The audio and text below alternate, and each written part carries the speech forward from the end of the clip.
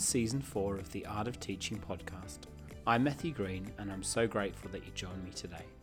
Before we get started, I just wanted to say a huge thank you to all of you that have subscribed, listened and reviewed the episodes. I really do appreciate you taking the time.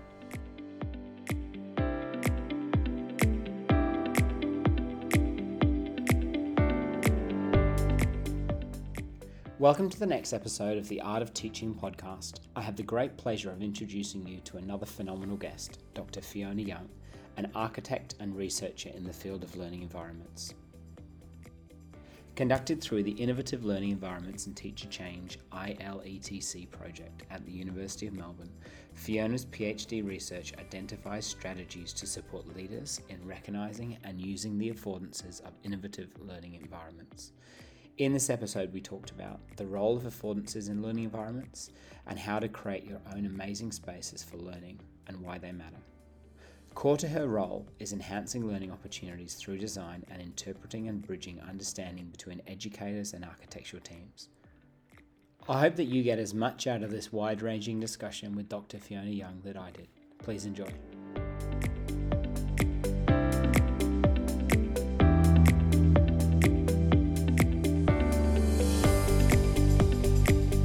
Dr. Fiona Young, welcome to the podcast. Thank you so much for chatting with me. Where are you phoning from? I'm phoning from Sydney, and thanks for inviting me. No problem. It's you're obviously, as we all are, working from home and trying to juggle family life, professional life, relaxation. How's it going for you being in lockdown? We're definitely looking forward to the end. We live in a terrace house here, and so there's two of us working, one in the attic, one in the space I'm in, which is a spare room, and a 9-year-old daughter downstairs who's in year 4 doing the learning. So it's challenging. Yeah, it's very diplomatic. It's chaos at our house, absolute chaos. I'm at the dining room table, my wife's working in the bedroom, and my kids are at daycare, and that's the only time I get to do anything. So I think we're getting through it. It's not always pretty, but we're looking forward to the day that we can actually go out and see people. I think, I'm sure. Same, yes. Quite possibly the most important question, what is your coffee order? Wow, the funny answer to that one is that I love the smell of coffee, but I don't drink it. Fascinating. Did you have a bad experience with coffee, or do you just not like it?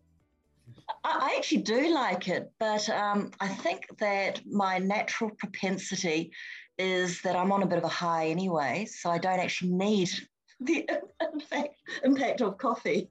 Fantastic. Yeah, that makes sense. You do seem like you probably don't need that anyway. Like you're already naturally quite curious and excited to be alive. So maybe caffeine will tip you over the edge. Who knows? Do you enjoy hot drinks at all? Like maybe herbal tea or? I have been drinking turmeric lattes. Lovely. Isn't it? They're quite nice. Yeah, I haven't managed to get into those. My wife's into them and I don't really like the idea of turmeric and lattes, but maybe I'll have to try it. Definitely worth a try. Fantastic.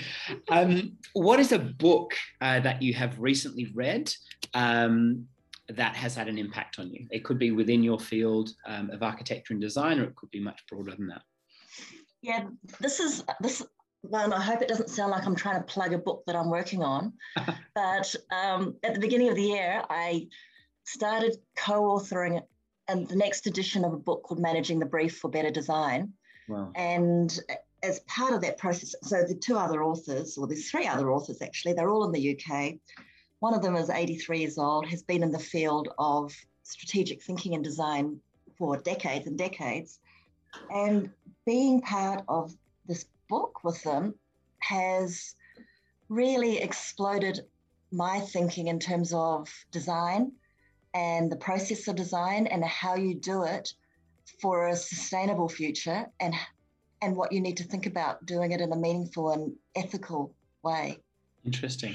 Yeah, so it's really made me question, what I do in my practice. Wow, that's fascinating. And for those people that are not familiar with your work, when someone asks you, what do you do? How do you answer that question? Well, that's a really hard question. It is a Actually. hard question. Yeah. And partly it's because I'm juggling multiple roles. So one is that I'm a co-director of an architectural studio, Hayball, in Sydney, in the Sydney studio. I'm doing this co-editing of the book that I just mentioned. And I recently finished my PhD, which was through the Learning Environments Applied Research Centre at the University of Melbourne. And so I'm still collaborating with my supervisor in particular on publishing papers. And then I've got this 9-year-old. Yeah. In terms of when I tell people what I do, apart from the array of what I do, somebody nicely described it as being a navigator. And that's very much around being this bridge between education or educators and designers in rethinking the types of spaces and experiences for the future, and helping them navigate their way through to get the outcome that they aspire to. The thing that's really interesting about affordances is that these spaces don't get used unless the users can perceive the opportunities of that space. Fascinating. And that perception is dependent on the user's ability and their intentions of using it. And that is influenced by the socio-cultural context around them. So the school culture. Fascinating. And what were some of your assumptions going in to this research, and were they correct, or did you have to redefine some of those assumptions that you had? Well, I think the project assumptions were that architects were much more familiar with the opportunities of these new learning spaces, because lots of architects were designing these things that are called innovative learning environments, or ILEs, but they weren't necessarily being used well by teachers.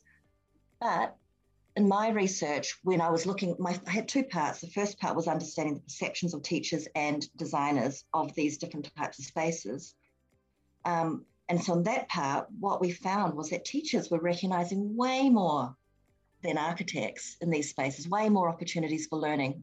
And what that points to is the differences, the different professional perspectives of architects and educators, and the fact that we really need to work very closely together to develop a common language as we're designing and developing these spaces together.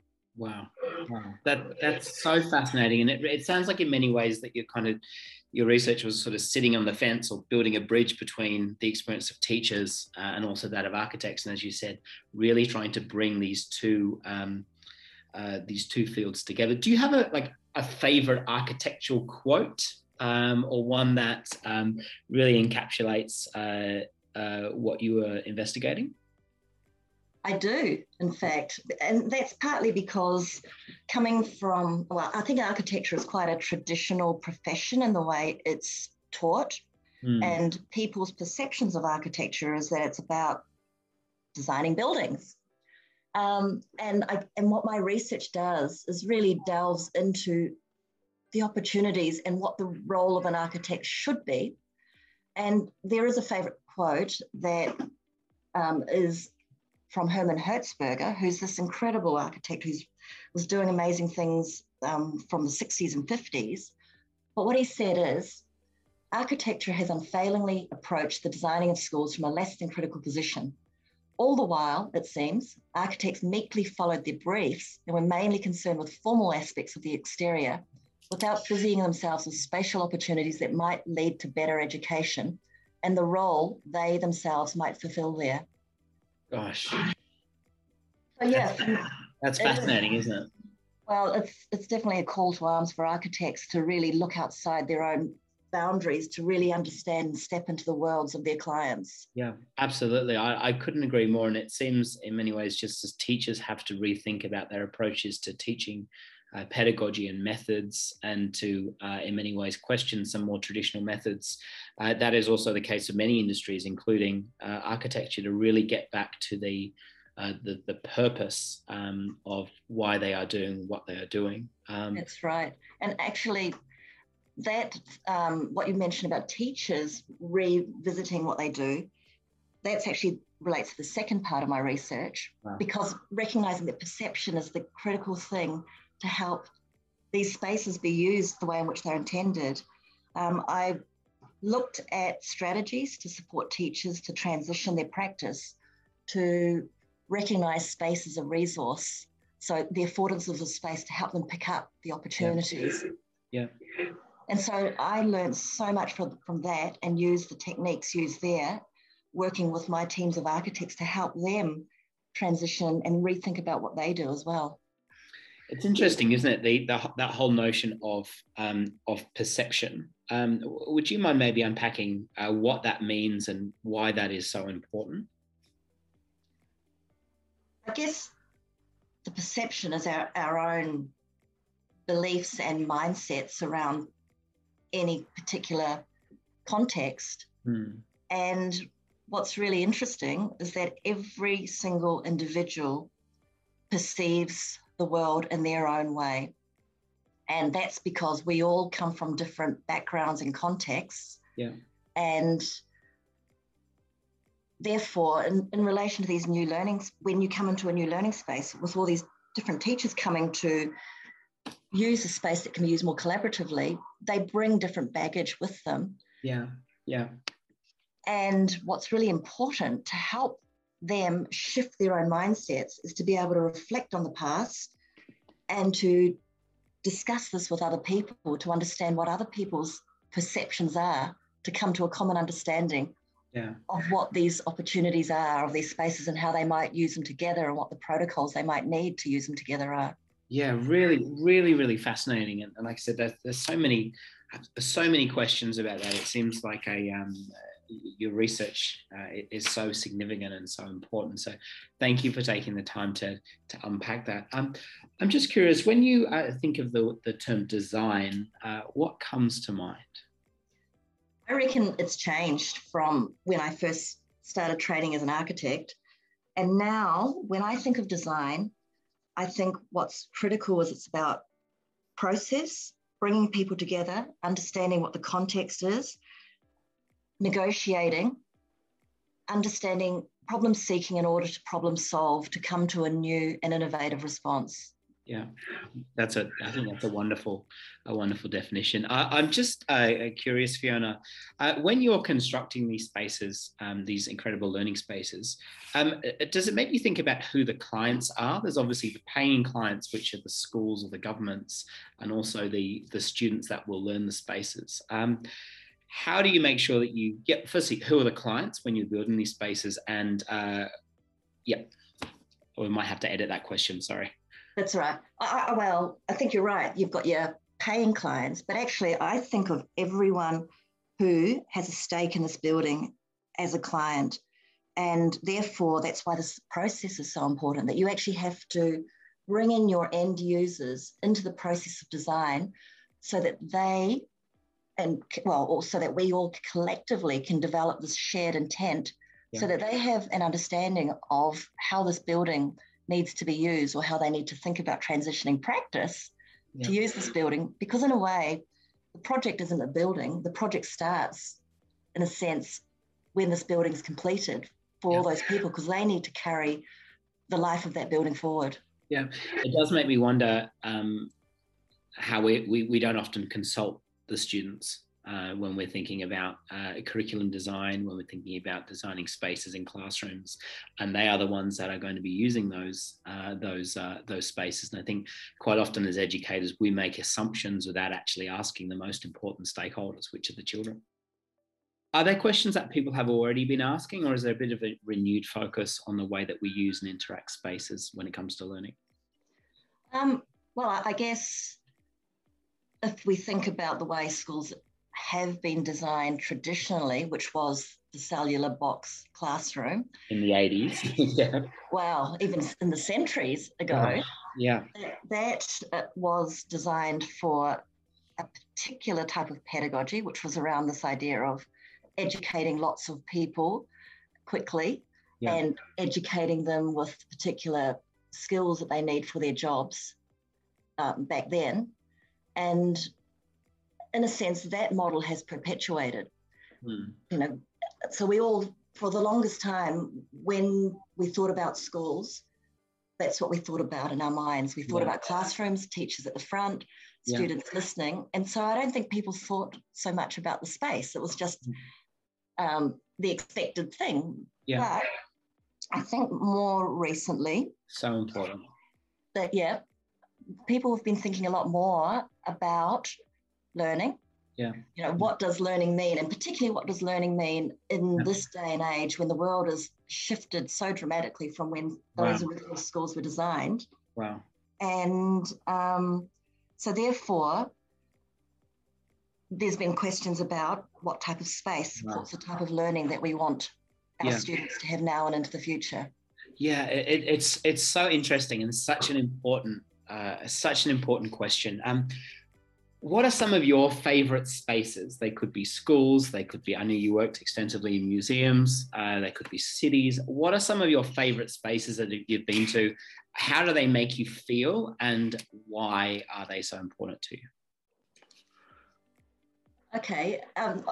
There's so many of my favorite spaces, but if I start with an urban space, for instance, I live near Central Park, which is, you know, across from Broadway, and I feel like that space has been really well designed, and you can feel it when you go there because of the life of the space, and the life of the space is very much because of the types of affordances, if I can use that word, which I'll probably get to talk about later, in the spaces, the opportunities for different types of people to engage in different types of activities. And you can see that it brings multi-cultures, multi-generations together in the one space to have that vibrancy and to have that wonderful sense of community. So that's a really nice example of a contemporary piece of design. I remember I did my undergraduate at Sydney Uni, and so I remember walking past what used to be in that space for many, many years, and it has been transformed, and I think it's really lovely to see some of those organic or those natural connections. I mean, you walk through the space and there are people there, like you're saying, of all ages and of all ethnicities, talking and collaborating together and having food and kids playing and running around. And it's such a beautiful, it almost feels like an oasis, like you're not actually in the city, but of course you are in one of the most densely populated parts of the city at Broadway. Are there any other, like I said, you worked extensively in exhibitions. What are some of the important features of exhibitions, and how do you create those spaces? Sorry, are there any similarities between those spaces, educational contexts, and also the spaces that you described at Central Park? Yeah, well, I really like this. I like being pushed to think about the relationship between museum and exhibition spaces and learning spaces. And I guess it's really interesting that you bring it back into other types of spaces too. And I guess the really nice thing about exhibition or museum spaces is that they are about enabling people to make their own choices to find what draws them to it. And as a designer of those types of spaces, you think so much about people's experiences. And also that the content of an exhibition, or what a curator's message or story is, and what the objects are, and how to bring them to the fore in a way that the visitor would like to engage and delve in deeper and find more about it. And I think for me, and this was something I didn't realize till much later after my early career as an exhibition designer, that there's this really great relationship between designing learning spaces for student-centered types of environments where you really want the learners in these spaces, whether they're students or teachers, to find their own paths of things that engage with them in different ways, and to be able to be empowered to pursue that path. Yeah, it's so interesting, and it just when you're talking, it made me think about the Museum of Contemporary Art, which is one of my favorite spaces. And to be honest, modern art for me for many years, I always found sort of quite intimidating because I wasn't really sure what to do with it. I didn't know what it was. I didn't know how to engage. I didn't know how to interact with it. And one of the things that I love so much about going to the MCA, or Museum of Contemporary Art in Sydney, is that I feel like I can engage. I can engage and approach these exhibitions in my own way. And so I can either go really closely and really look at them. I can step back. I can appreciate them in the broader context of the exhibition. And it's a space which is so non-confrontational and also such a collaborative and a really beautiful space. And I'd never really thought about, until I started looking through your work, I never really thought about why that was the case for me in the MCA. And I think it's really beautiful to see, like obviously that is done intentionally. That's not an accidental space. Someone has actually thought about the set out and the layout of this particular exhibition. But it was the first time I just realized the importance of spaces. And I also think about the Frank Gehry building at UTS. I just remember my wife, I used to work at UTS, and any opportunity I could get to go and pick her up and just stand in front of the building and look at it. I was late many times to pick her up from work because I was distracted by the building. But that is just, in another way, that is just so captivating and so unusual and so unconventional. How do you respond to buildings like that? I mean, what do you think about the Frank Gehry building or the Chow Chak Wing building? Is that an important space to you? That wasn't really a question, more of a thought. But how do spaces like that make you feel, ones that are unconventional? Oh, I think unconventional spaces are fantastic because, What as you is say, yeah, yeah, yeah. they do make you pause and stop and look at your surroundings and actually soak them in a bit. And So, Fiona, is there a teacher that has had a significant impact in your life? Take us back to when you were at school. okay, there was, and that was Mr. Warburton, who taught me social studies Amazing. when I was in third and fourth form, and maybe even fifth. And then in the sixth form, it was geography then. And he came up to me out of the blue and said, "Have you ever thought about being an architect?" And it had never, ever crossed my mind. So he then helped me get a work experience opportunity, which I believe was at his cousin's architectural practice in Dunedin. Wow. I know. And so after that 1 week of doing that work experience, I thought, wow, this seems like this could be a really great, exciting thing for me to pursue. So that's when I studied architecture. So I'm just curious, why did he think architecture would be, I mean, it obviously was a great decision for you to go into architecture, but why did he think that you would thrive in that particular industry? It seems a bit left field during a geography and social studies class, but yeah, why do you think he said that to you? I would love to know as well. And I'm actually friends with Mr. Warburton's daughter. Lovely. And about 4 years ago, maybe 5 years ago, before Mr. Warburton passed away, sadly, I connected with him again and I asked him, but he couldn't remember why. Did he remember the conversation? Not really, but because of my friend, he was always conscious that I've always said in a number of times it was because of him that this happened.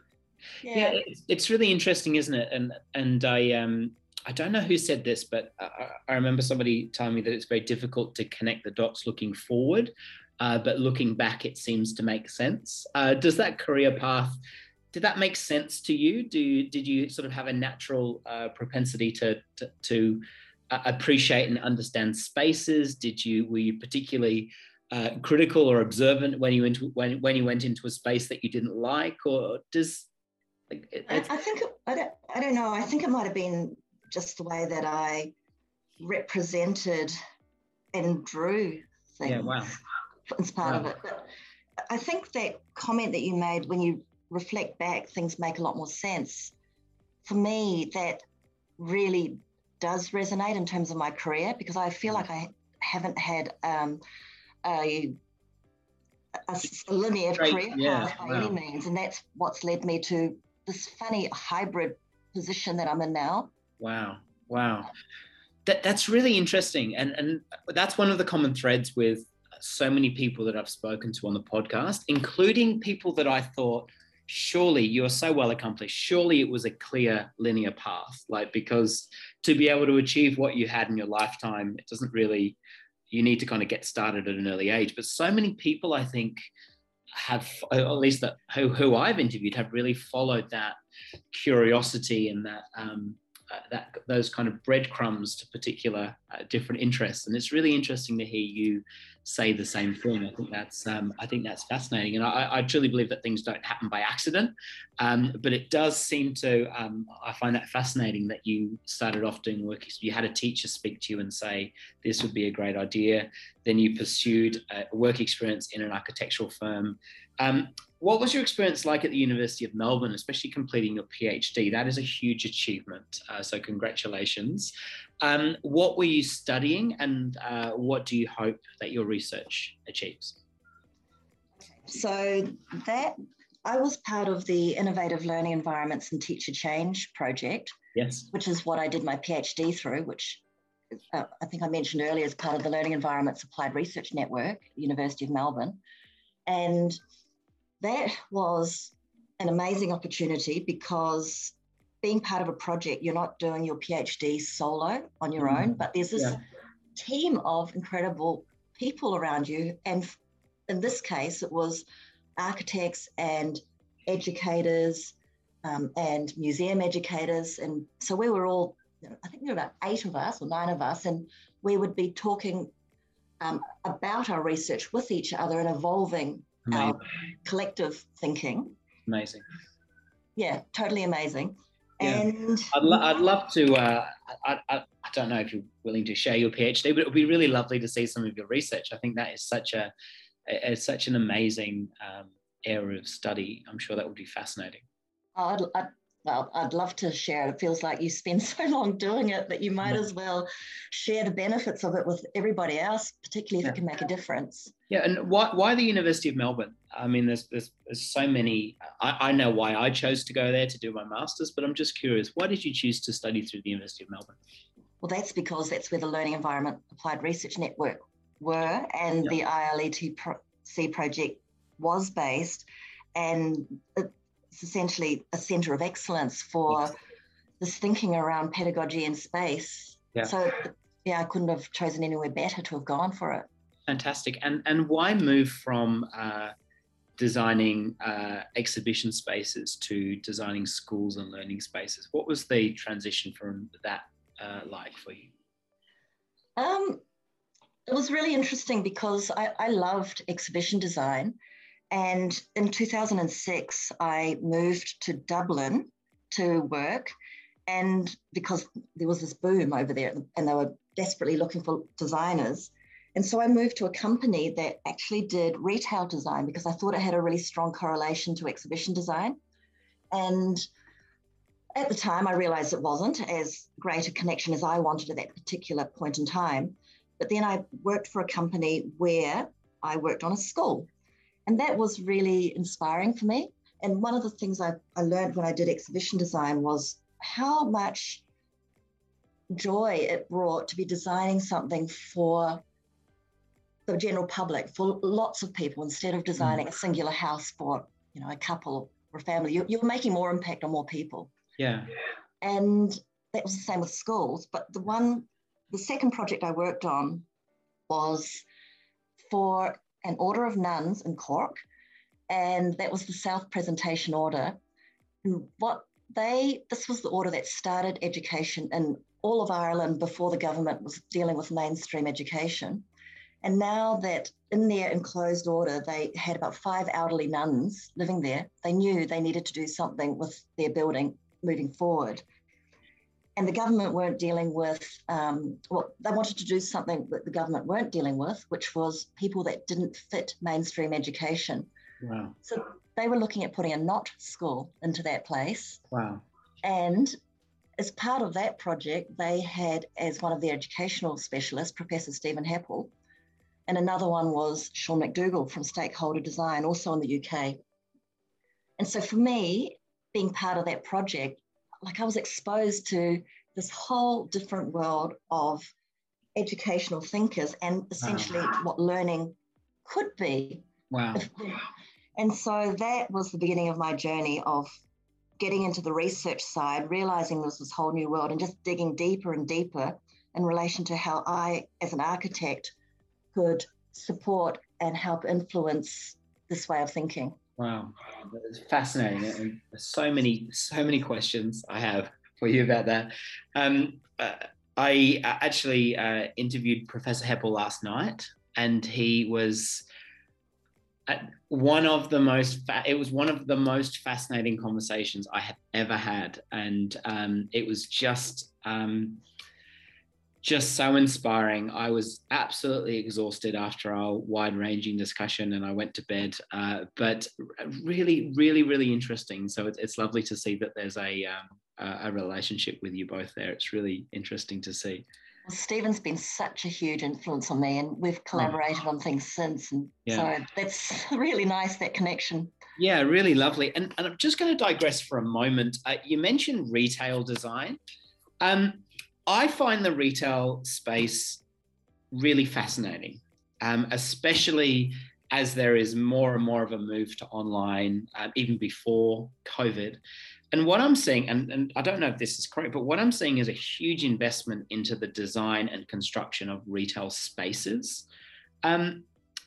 Why is that the case? Why do you think companies are really trying to, I'm just thinking my local Westfield, it used to be pretty boring, and now they would have spent millions and millions and millions of dollars to make it into a more enjoyable space.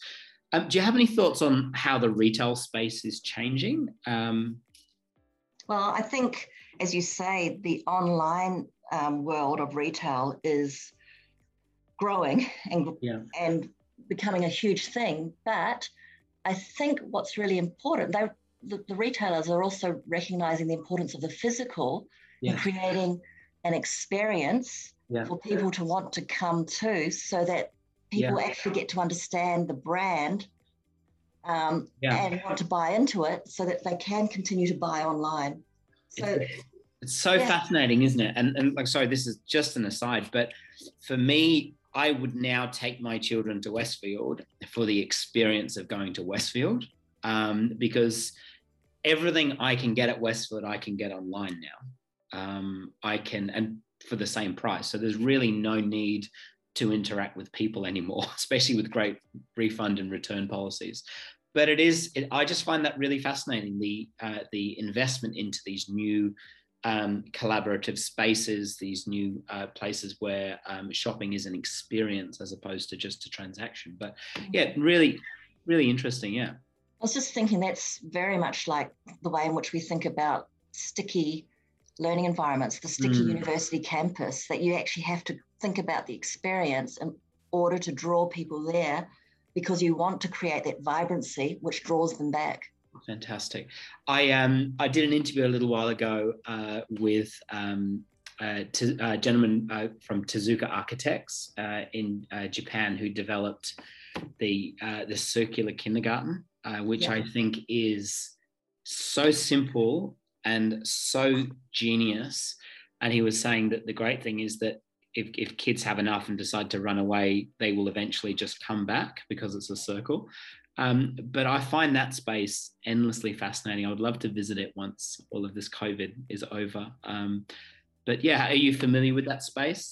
Oh, yes. I've visited a few times. Have you visited it? Wow. Yeah, and it's definitely as good, and it's way better actually than the pictures. Yeah. And I know, I actually know Taka well. Oh, wow. Taka, and have collaborated with him on a few things. And we dovetail really well with our work, where I bring the learning thinking in terms of the pedagogical opportunities of space, and then he brings his incredible, beautiful, creative brain of how to wrap that around amazing architecture. Amazing, and I would love to visit that. So I will let you know when I can finally get over there and how this place made me feel. I just want to read a quote which I found fascinating from your website, and it says a 2018 study of 20 independent schools in Brisbane revealed that boys' schools had 3 times the amount of outdoor play space within their immediate school grounds than girls' schools. What do you think what role do you think design plays in either reinforcing or breaking down these gender stereotypes? That is a big question. The reason why I ask, I'm a dad to 2 girls, and I can't imagine somebody saying they can't do something just because they're girls. And so what do you think, firstly, can you maybe explain that quote a little bit and talk about why or how design either reinforces or breaks down these gender stereotypes in schools? Yep. Big question. My apologies. I might have to edit that one a little bit shorter. That's fine. I think that questions or discussion around gender and school spaces is a really tricky one, because often when you get asked about that, you feel like you're being asked for a binary answer, that this type of space is better for boys and this type of space is better for girls. And I know through the research that I've done around that type of thing that, you know, there may be certain propensities for some boys or some girls to like certain things, but you can't stereotype and say that's the case for all of them. Absolutely. And when you step back and look at it, you actually realize that, you know, spaces that are diverse, spaces that enable choice, spaces that have beautiful light, spaces that are aesthetically pleasing, they're the types of spaces that people love, whether they're boys or girls. Exactly, yeah. But having said that, I think that quote that you read is interesting, because that relates to a little bit of research around outdoor play spaces and schoolyards, and particularly the work of Fatima Aminpour, where she found that in her research, a lot of girls in particular liked the in-between spaces, not the big open sports fields that often schools are synonymous with, but more of these kind of smaller pockets of spaces, and even the spaces that are generally out of bounds, the more intimate spaces. Yeah, fascinating. And I think it takes me back. I've just got a picture next to you of the Tokyo kindergarten. And it's that sort of, it's amazing that inside space, so in the kind of the donut hole, is a wonderful area to play. And so there's that integration between these outdoors and these indoor spaces, which is fascinating, absolutely fascinating. So do you think that, so is it important, you think, that whole transition between outdoor and indoor, is that an important thing to think about? Why is that important in terms of learning spaces, or is that important? I think it's definitely important. And I guess one of them is actually the connection to nature is a really important aspect of learning. And in fact, I guess with the Barrett and Zhang research, it shows that, in fact, you have higher rates of creativity in writing when you are connected to the outside or connected to nature. Wow. And another thing is that it's an asset. It's like, you shouldn't just be thinking outdoors for play and indoors is for learning, but learning can take place anywhere in school. And why not be able to open your doors so that learning can continue to the outside? Fantastic. And then I think the third one now that we're all realizing is, from a COVID perspective, the importance of ventilation and airflow, and how the outdoors does provide great opportunity for learning. Yeah, it's really, really interesting. And we will definitely touch on the impact of COVID and design, which is a huge topic on its own. But before we get there, I'd love to hear about your work with South Melbourne Primary School. That's a bit of a mouthful.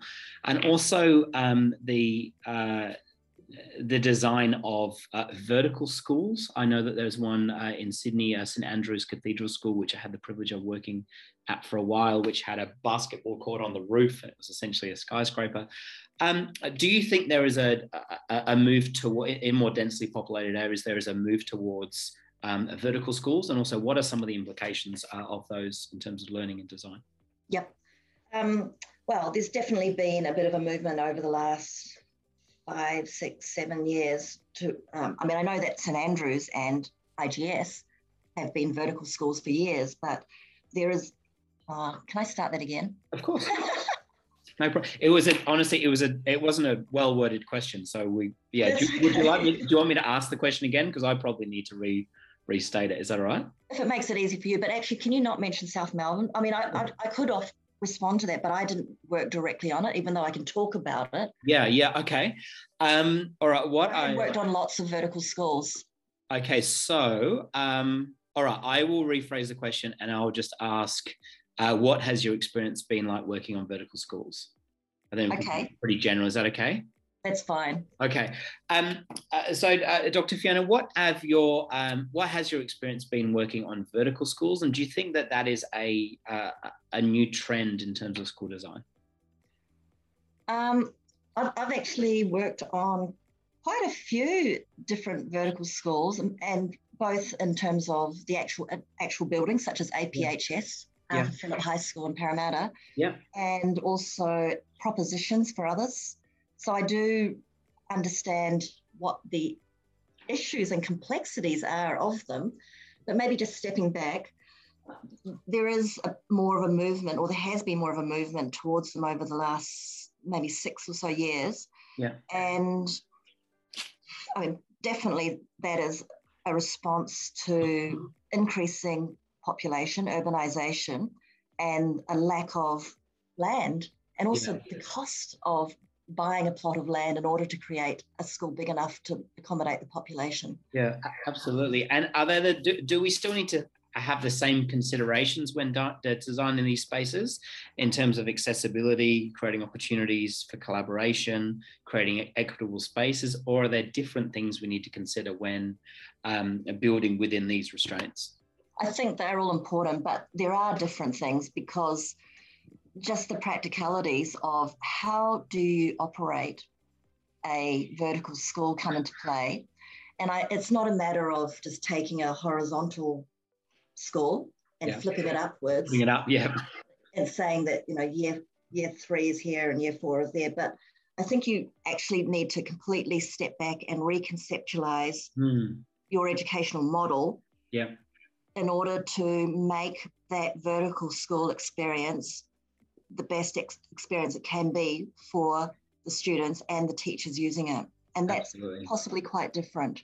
Yeah, it's so important. And I was thinking, as you were talking about the wonderful vertical gardens that are on at Central Park as you drive through Broadway. And I remember seeing those for the first time and thinking, gardens don't go upwards. And then I thought, hang on a second, what is a garden? Why can't this be the case? And I'm sure that's the same when you're designing some of these new spaces, is actually to challenge some of those assumptions and go, okay, like what are the essential qualities of, in this case, a school or a learning environment, and how can we utilize the space that we have most efficiently? But it's really, really interesting in seeing some of those designs, especially schools in Sydney, and also in sort of Western Sydney, so around the Parramatta Way, seeing just how those designs are made. And do you think this is ushering a new era of school learning and design, or do you think we will stick with what we've traditionally known, which is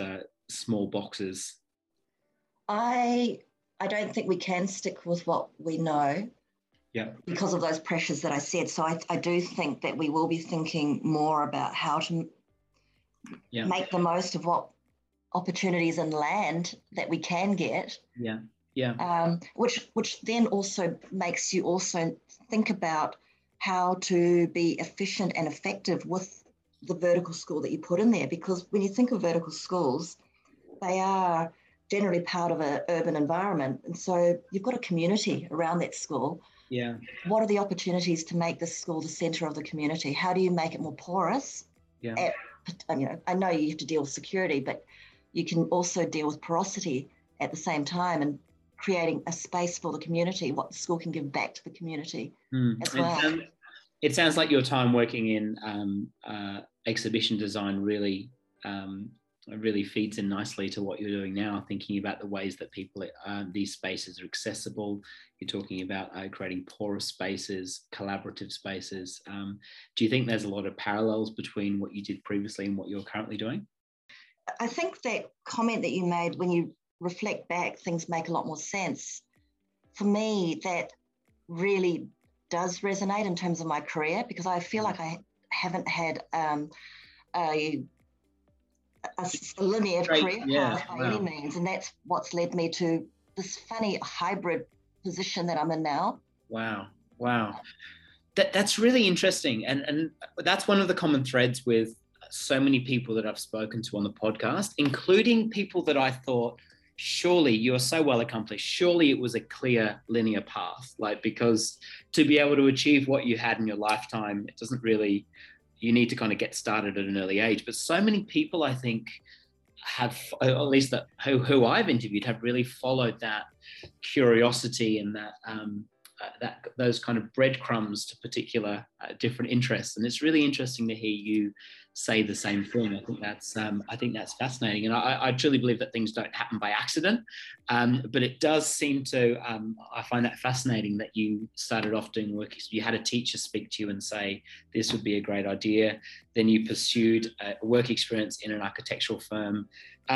What was your experience like at the University of Melbourne, especially completing your PhD? That is a huge achievement, so congratulations.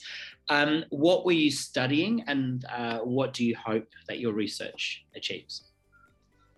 So that I was part of the Innovative Learning Environments and Teacher Change project, yes, which is what I did my PhD through, which I think I mentioned earlier as part of the Learning Environments Applied Research Network, University of Melbourne.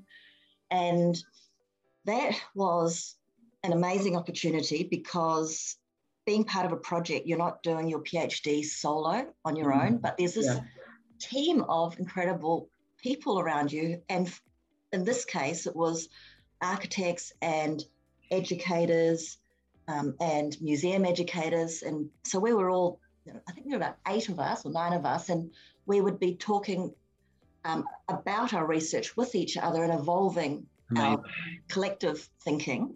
Amazing. Yeah, totally amazing.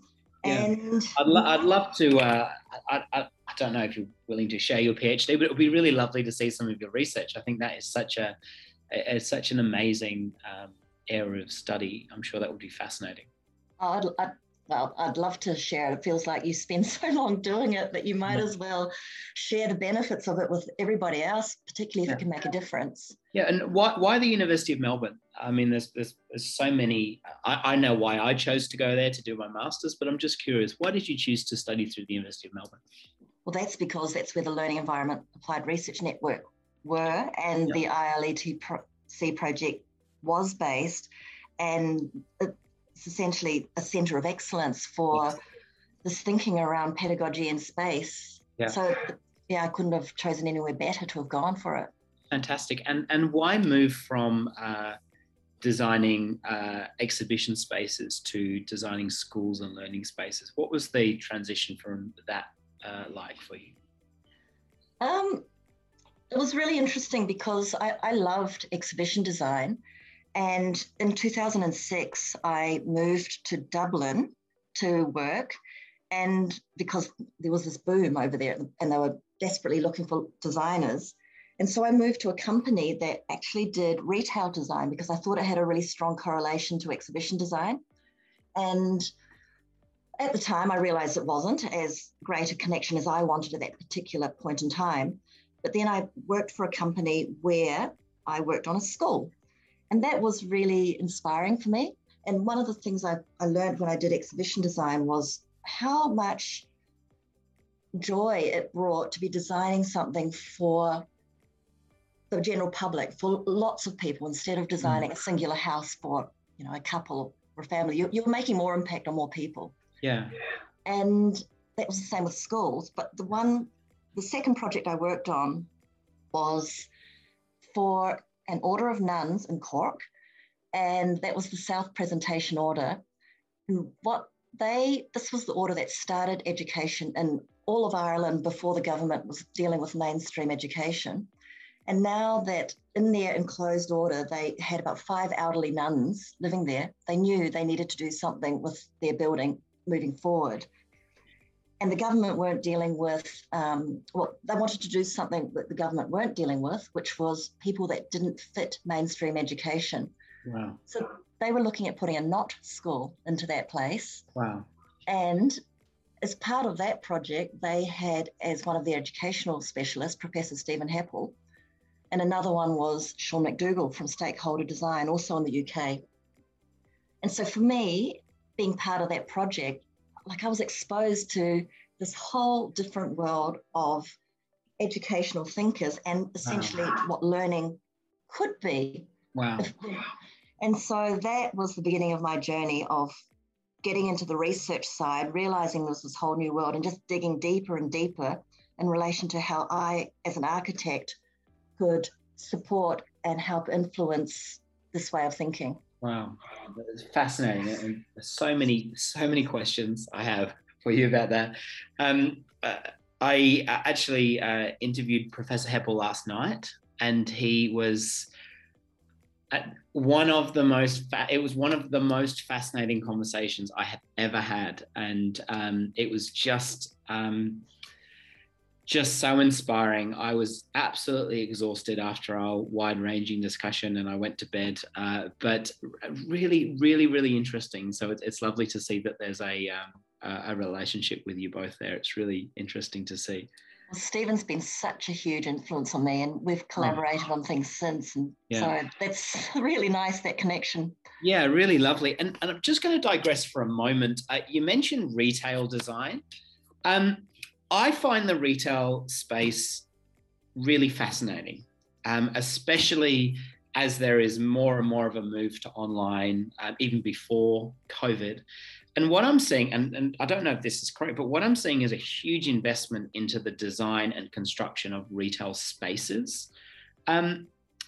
Why is that the case? Why do you think companies are really trying to, I'm just thinking my local Westfield, it used to be pretty boring, and now they would have spent millions and millions and millions of dollars to make it into a more enjoyable space.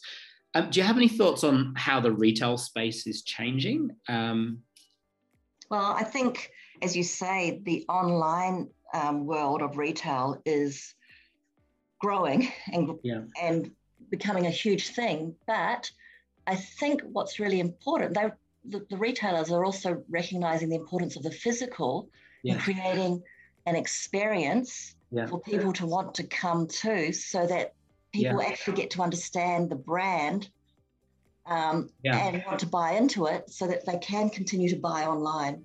So it's so fascinating, isn't it? And like, sorry, this is just an aside, but for me, I would now take my children to Westfield for the experience of going to Westfield, because everything I can get at Westfield, I can get online now.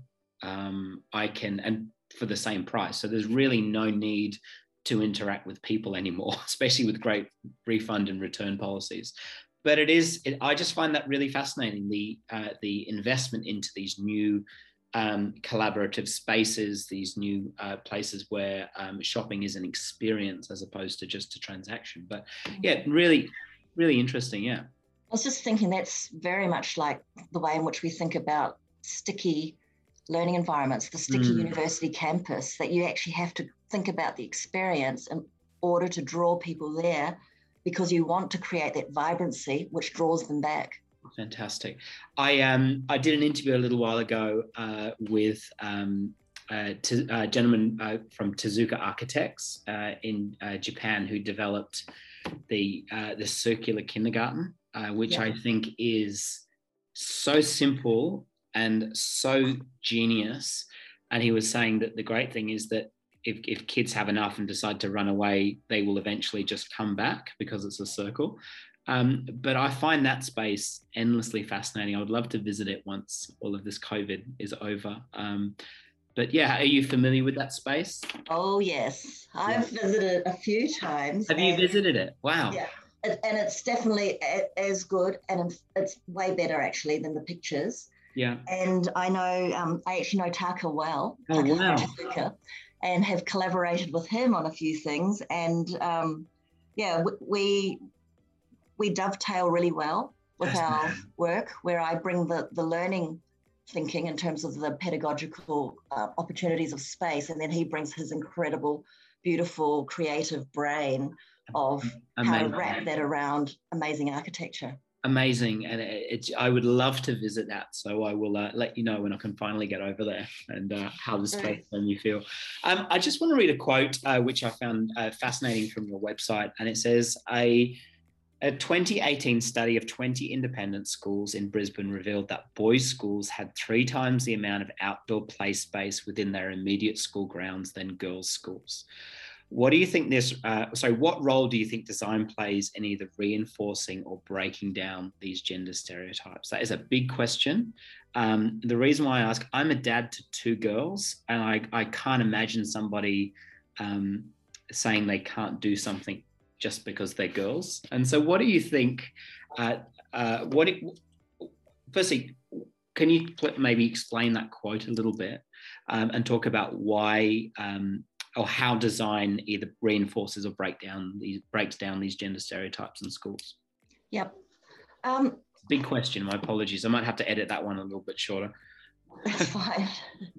I think that questions or discussion around gender and school spaces is a really tricky one, because often when you get asked about that, you feel like you're being asked for a binary answer, that this type of space is better for boys and this type of space is better for girls. And I know through the research that I've done around that type of thing that, you know, there may be certain propensities for some boys or some girls to like certain things, but you can't stereotype and say that's the case for all of them. Absolutely. And when you step back and look at it, you actually realize that, you know, spaces that are diverse, spaces that enable choice, spaces that have beautiful light, spaces that are aesthetically pleasing, they're the types of spaces that people love, whether they're boys or girls. Exactly, yeah. But having said that, I think that quote that you read is interesting, because that relates to a little bit of research around outdoor play spaces and schoolyards, and particularly the work of Fatima Aminpour, where she found that in her research, a lot of girls in particular liked the in-between spaces, not the big open sports fields that often schools are synonymous with, but more of these kind of smaller pockets of spaces, and even the spaces that are generally out of bounds, the more intimate spaces. Yeah, fascinating. And I think it takes me back. I've just got a picture next to you of the Tokyo kindergarten. And it's that sort of, it's amazing that inside space, so in the kind of the donut hole, is a wonderful area to play. And so there's that integration between these outdoors and these indoor spaces, which is fascinating, absolutely fascinating. So do you think that, so is it important, you think, that whole transition between outdoor and indoor, is that an important thing to think about? Why is that important in terms of learning spaces, or is that important? I think it's definitely important. And I guess one of them is actually the connection to nature is a really important aspect of learning. And in fact, I guess with the Barrett and Zhang research, it shows that, in fact, you have higher rates of creativity in writing when you are connected to the outside or connected to nature. Wow. And another thing is that it's an asset. It's like, you shouldn't just be thinking outdoors for play and indoors is for learning, but learning can take place anywhere in school. And why not be able to open your doors so that learning can continue to the outside? Fantastic. And then I think the third one now that we're all realizing is, from a COVID perspective, the importance of ventilation and airflow, and how the outdoors does provide great opportunity for learning. Yeah, it's really, really interesting. And we will definitely touch on the impact of COVID and design, which is a huge topic on its own. But before we get there, I'd love to hear about your work with South Melbourne Primary School. That's a bit of a mouthful. And also the design of vertical schools. I know that there's one in Sydney, St Andrew's Cathedral School, which I had the privilege of working at for a while, which had a basketball court on the roof. It was essentially a skyscraper. Do you think there is a move to, in more densely populated areas, there is a move towards vertical schools? And also, what are some of the implications of those in terms of learning and design? Yep. Well, there's definitely been a bit of a movement over the last 5, 6, 7 years to, I know that St Andrews and IGS have been vertical schools for years, but there is, can I start that again? Of course. No problem. It wasn't a well-worded question. So do you want me to ask the question again? Because I probably need to restate it. Is that all right? If it makes it easy for you, but actually, can you not mention South Melbourne? I could respond to that, but I didn't work directly on it, even though I can talk about it. Yeah, okay. All right, I worked on lots of vertical schools. Okay, so, all right, I will rephrase the question and I'll just ask, what has your experience been like working on vertical schools? I think pretty general. Is that okay? That's fine. Okay. So, Dr. Fiona, what has your experience been working on vertical schools, and do you think that is a new trend in terms of school design? I've actually worked on quite a few different vertical schools, and both in terms of the actual buildings, such as APHS, Phillip High School in Parramatta, and also propositions for others.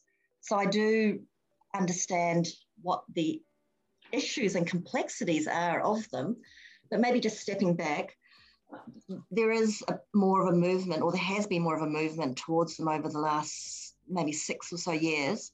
Yeah. And definitely that is a response to increasing population, urbanisation, and a lack of land, and also the cost of buying a plot of land in order to create a school big enough to accommodate the population. Yeah, absolutely. And are there do we still need to have the same considerations when designing these spaces in terms of accessibility, creating opportunities for collaboration, creating equitable spaces, or are there different things we need to consider when building within these restraints?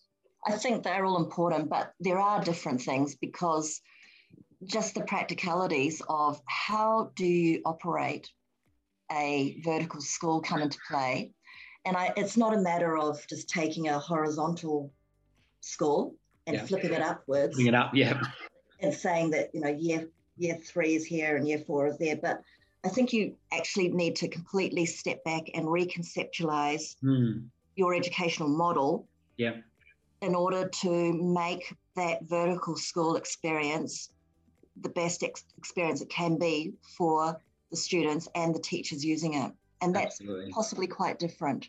Yeah, it's so important. And I was thinking, as you were talking about the wonderful vertical gardens that are on at Central Park as you drive through Broadway. And I remember seeing those for the first time and thinking, gardens don't go upwards. And then I thought, hang on a second, what is a garden? Why can't this be the case? And I'm sure that's the same when you're designing some of these new spaces, is actually to challenge some of those assumptions and go, okay, like what are the essential qualities of, in this case, a school or a learning environment, and how can we utilize the space that we have most efficiently? But it's really, really interesting in seeing some of those designs, especially schools in Sydney, and also in sort of Western Sydney, so around the Parramatta Way, seeing just how those designs are made. And do you think this is ushering a new era of school learning and design, or do you think we will stick with what we've traditionally known, which is small boxes? I don't think we can stick with what we know. Yeah. Because of those pressures that I said. So I do think that we will be thinking more about how to make the most of what opportunities and land that we can get. Yeah. which then also makes you also think about how to be efficient and effective with the vertical school that you put in there. Because when you think of vertical schools, they are generally part of an urban environment. And so you've got a community around that school. Yeah. What are the opportunities to make this school the centre of the community? How do you make it more porous? Yeah. I know you have to deal with security, but you can also deal with porosity at the same time, and creating a space for the community, what the school can give back to the community as well. It sounds like your time working in exhibition design really feeds in nicely to what you're doing now, thinking about the ways that these spaces are accessible. You're talking about creating porous spaces, collaborative spaces. Do you think there's a lot of parallels between what you did previously and what you're currently doing? I think there are, and that was really nice to hear you unpack that, because sorry, I was going to go back into my past. That's okay. Oh no, okay. Well, actually, after my first stint as an exhibition designer, one of my really good friends said to me, after some conversation, said, "You think differently now. You speak differently about what you do." And I thought, "Wow, really?" Because that's a lovely compliment. It was a lovely compliment. And I feel like just because you're always so busy doing, you don't often have the time to step back to reflect on what you've done and why you do it. Yeah. And that's why it's quite nice to have these opportunities, to have these conversations. Yeah, it's really fascinating. I think that is, like I said, such a wonderful compliment from your friend. And have you always been you seem like an endlessly curious person, somebody that asks a lot of questions and really kind of ponders. Is that something that you have always done, or is that something which you have developed, that curiosity? I suspect it might be something I've always done, but I feel like there was one pivotal point in my education, which was a turning point for me. And in 1992, I went on exchange to the University of California in Berkeley. Yeah. And I lived in a dorm called International House, where there was, I think, 60% international students and 40% Americans from all different ages, all different backgrounds and studies. Yeah. And so I just met so many fascinating people. I learned about my lawyer friends and other types. I had a roommate who was studying political science. So that really opened my mind to different ways of thinking, and that was exciting. Yeah, wow, that's really cool. Hi, how you going? Daddy, how'd you get the Zoom link? Which Zoom link? For the... Eloise. Yeah. Why don't you look on your email? And okay. We are so nearly finished. I promise. We have. Let me just close the door. That's fine. Fiona, I totally get it. Like my kids would be wanting to say hello, and it's just, I get it. It's very exciting. So just a couple more questions. Fiona, I'm just curious. Not all schools will have access to these wonderfully designed learning spaces. Not all schools will have the funds to completely rethink their learning environments. So what advice do you have to those principals and educators when they're thinking about creating these inspiring learning spaces on a budget? I think that's entirely possible. Yeah, wow. And I've seen it in action, actually. One, through my research, where part of my research involved participatory action research with teachers from 2 different schools. Yeah. And in that research, they reflected on what the issues were, and they determined what easy fixes they could make to their spaces to trial and test and come back with. Yeah. And so that was a simple matter of moving furniture around. Wow. And involving the research of understanding what they wanted to achieve by doing so. So that's one easy thing. I also learned through my research other teachers who they might open a door that was constantly closed between 2 classrooms, but actually just open it and see, and those teachers would start to collaborate. Yeah, wow. And also I found in a research experience that I did in-house at Hayball with IGS, with my daughter's kindergarten class at the time. And through this experience, which we called Educator for an Hour, where architects came into the learning space and they did reading and maths with these 5-year-olds to understand how space influenced these children's learning experiences. Wow. But through that, we actually reflected with the teacher about what we found and what we saw and what the opportunities were. She got interested in it. She went away and did research over Christmas, looked up IKEA catalogues, and term 1 next year, she had completely transformed her classroom, both through moving furniture, buying floor rugs, and using her columns in a really clever way to create nooks and crannies and to put Lego things on the walls. So, that was a transformation. So I feel like there's lots of things you can do on a shoestring. And I also think Stephen Heppel's got some great examples of that in Madrid, which people can look up. Yeah, fantastic. It's so interesting, Fiona, and your work is endlessly fascinating and so extensive. I mean, there's no way we could have talked about it all during this short discussion, but I just have two final questions. Why do you think space, with the current COVID pandemic, most teachers, or all teachers are working from home, and obviously classroom spaces are are vacant. Do you still think spaces are really important? And what has this pandemic taught us about the importance of the physical environment for classroom spaces?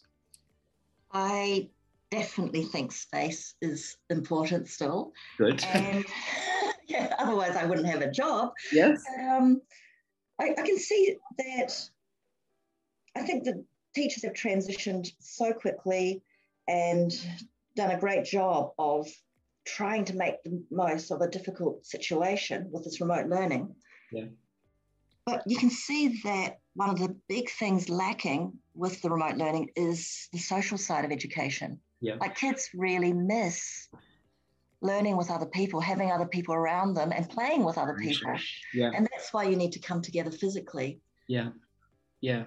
I think that's so important. And I think one of the things this pandemic has taught me is just the importance of schools as spaces. And obviously the role of the teacher is absolutely paramount, but also the role of learning spaces is more important now than it ever has been before. And so, Fiona, I just wanted to thank you for taking the time. Thank you for calling me while juggling your professional career and your parenting responsibilities and all of that other life admin. And I'm incredibly grateful for your work. And I find the work that you're doing endlessly fascinating. And so where can people find out more about you and follow some of the work that you are currently engaged in? First of all, thanks so much for the conversation. I've enjoyed it too. And secondly, I'm on LinkedIn, so they can connect with me there. And I'm also on Twitter, FionaY27. Yeah, fantastic. Well, I'll make sure that I put in all of those contact details into our show notes. But like I said, I can't thank you enough for taking the time. It's been wonderful to chat to you, and thank you for everything that you are doing to help create wonderful, collaborative and meaningful learning spaces for our children. So keep up the good work. Thanks so much. Thanks, Fiona. Bye-bye. Bye.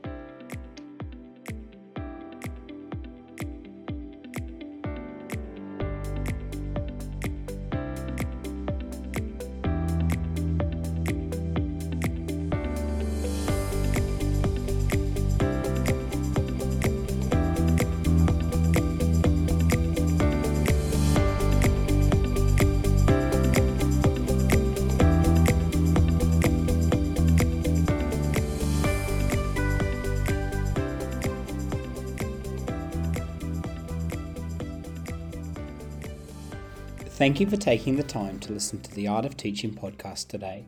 I hope that you, like me, got some valuable insights out of our discussion. For show notes, please visit theartofteachingpodcast.com. I've one favour to ask. If you could please head to the iTunes page of the podcast and rate and review the episode. This would really help to get the interviews and resources to as many people as possible. Also, I've created a private Facebook group so that we can continue the discussion after each episode. The link is in the show notes. Thank you again for listening, and until next time.